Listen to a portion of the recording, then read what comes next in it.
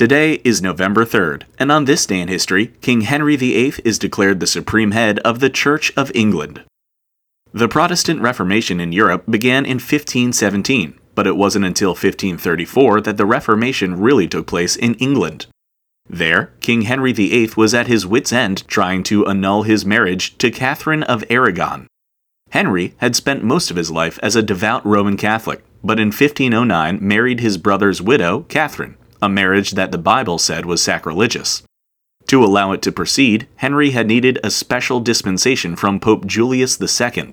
But by 1527, Henry and Catherine had yet to produce a male heir, and in his urgency to birth an heir to the throne, Henry wanted his marriage to Catherine annulled so he could try with someone else.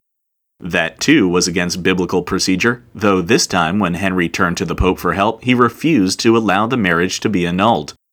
Convinced that God was punishing him for marrying his brother's widow, Henry turned to Parliament, who, on November 3, 1534, passed the First Act of Supremacy. The First Act of Supremacy severed England's ties with the Roman Catholic Church, declaring that the King of England was the only supreme head on earth of the Church of England. The Church of England, now known as the Anglican Church, replaced Catholicism as the state religion in England, with Henry and his associates bullying Catholic clergy into dissolving convents and monasteries, and commandeering taxes and tithes meant for the Catholic Church.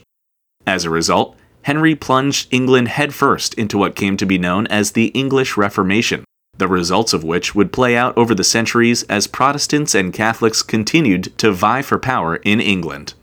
But all of that began on this day in history.